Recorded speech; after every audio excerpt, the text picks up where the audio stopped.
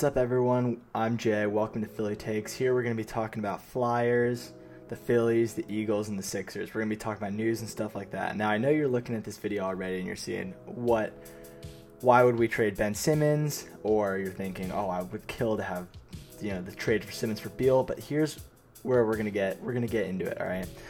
So everyone knows Simmons is having a bit of a regression offensively. He's only averaging this season, let me pull up the stats, he's averaging 12.2 points, 9.2 rebounds, and 8 assists, and that's on 49.6 field goal percentage, and horrific from three because he's only made one and taken quite a few. So when we look at this, we've seen, defensively, Simmons is off the charts. He's definitely a great passer. But for this team with Joel Embiid going crazy, and we have Seth Curry and Shake and all those guys, we definitely are a championship contender. Maybe not this year. I think we could definitely make it with the Nets to get to the I think we could definitely, along with the Nets, go to the Eastern Conference Finals game, and I definitely think we actually would have a shot at winning. But when it comes to the Lakers in the finals, or the Clippers, or whoever it may be, it's going to be a long series, especially for Embiid with the minutes he gets. So we're going to need shooters around him. And then we've seen Embiid succeed this season with all the shooters. So I would say, I know a lot of people want the Simmons for Beal deal. I would want that too, considering, Beal is having an incredible season. He's averaging, 34.9 points, 5 rebounds, and 5 assists. And this is on 50% from the field and 37.5% from three with almost a 90% free throw. He's almost in the 50, 40, 90 club, first of all. And second of all, 35 points on that efficiency. Harden wasn't even that efficient when he was doing it last year, getting like 36 points per game. To be fair, though, he is with Russell Westbrook. They are on just a terrible team. They're not going to win. But he can shoot the ball. And we've seen this season the success Embiid and Curry, Seth Curry, and all of them had just purely off of the stroke. And especially because Embiid with all these shooters around him, he doesn't have to carry the team. He doesn't have to go 40 minutes a game. He doesn't have to hurt himself. Like, he even took those few games off, and we won a couple, even though we were, Seth Curry got COVID, and a lot of the team got COVID.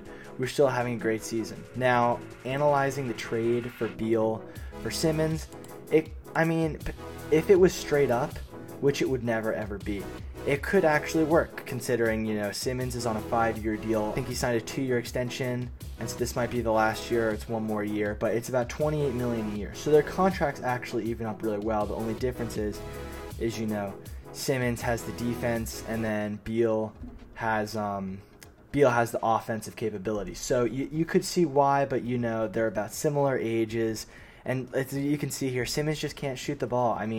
They already have Russell Westbrook, so even if they saw the potential in Simmons, they have Westbrook for a few years. Westbrook can't shoot the three very well. He can kind of shoot a mid-range. He's insanely athletic, but just look at these highlights. I know a lot of these are going to be buzzer beaters because that's most of the threes he's taken in his NBA career.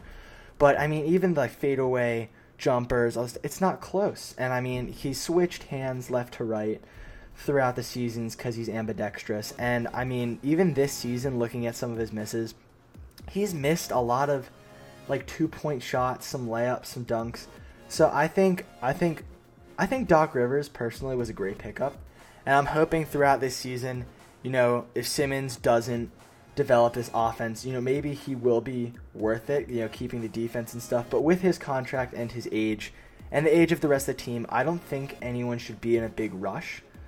If anything, I think Simmons he's still 24, still 25. He doesn't have the jump shot, but look, right there, he did make that shot, and it looked pretty smooth. But, his free throws, I think he's shooting not a career low, but he's shooting about 64% from the free throw line. Embiid can shoot 80%, so it's kind of brutal. And, so I don't think right now we should trade Simmons. I think we should keep him for his defense. The only problem I would say is this season, if you look at Ben Simmons' averages, he is also averaging a career high in turnovers. It's only 11 games in, and with COVID season, it's definitely going to be more sloppy play. But, he's averaging 4.1 turnovers per game. He's averaging less steals and less blocks in his career than he has previously. And they're solid numbers except for the points per game, but he barely made the All-Star game last year off the 16.4 points.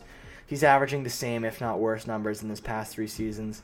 And I just think on a winning team, you're definitely going to need someone with the offensive capabilities. We've seen, last year, we had all those pieces. I think either last year or 2 years ago, we had Jimmy Butler. And with Jimmy, you know, we made it to the conference finals against the Bucks. We lost.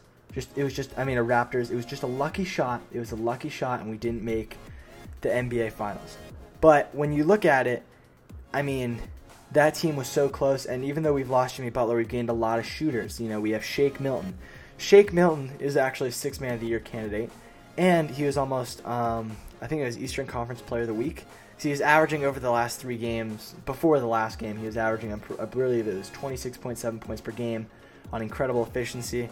And even this season, his points per game jumped 7 points. He's averaging 16.8 points, 3.5 assists. And I think Maxey also looks like he will develop into a great point guard.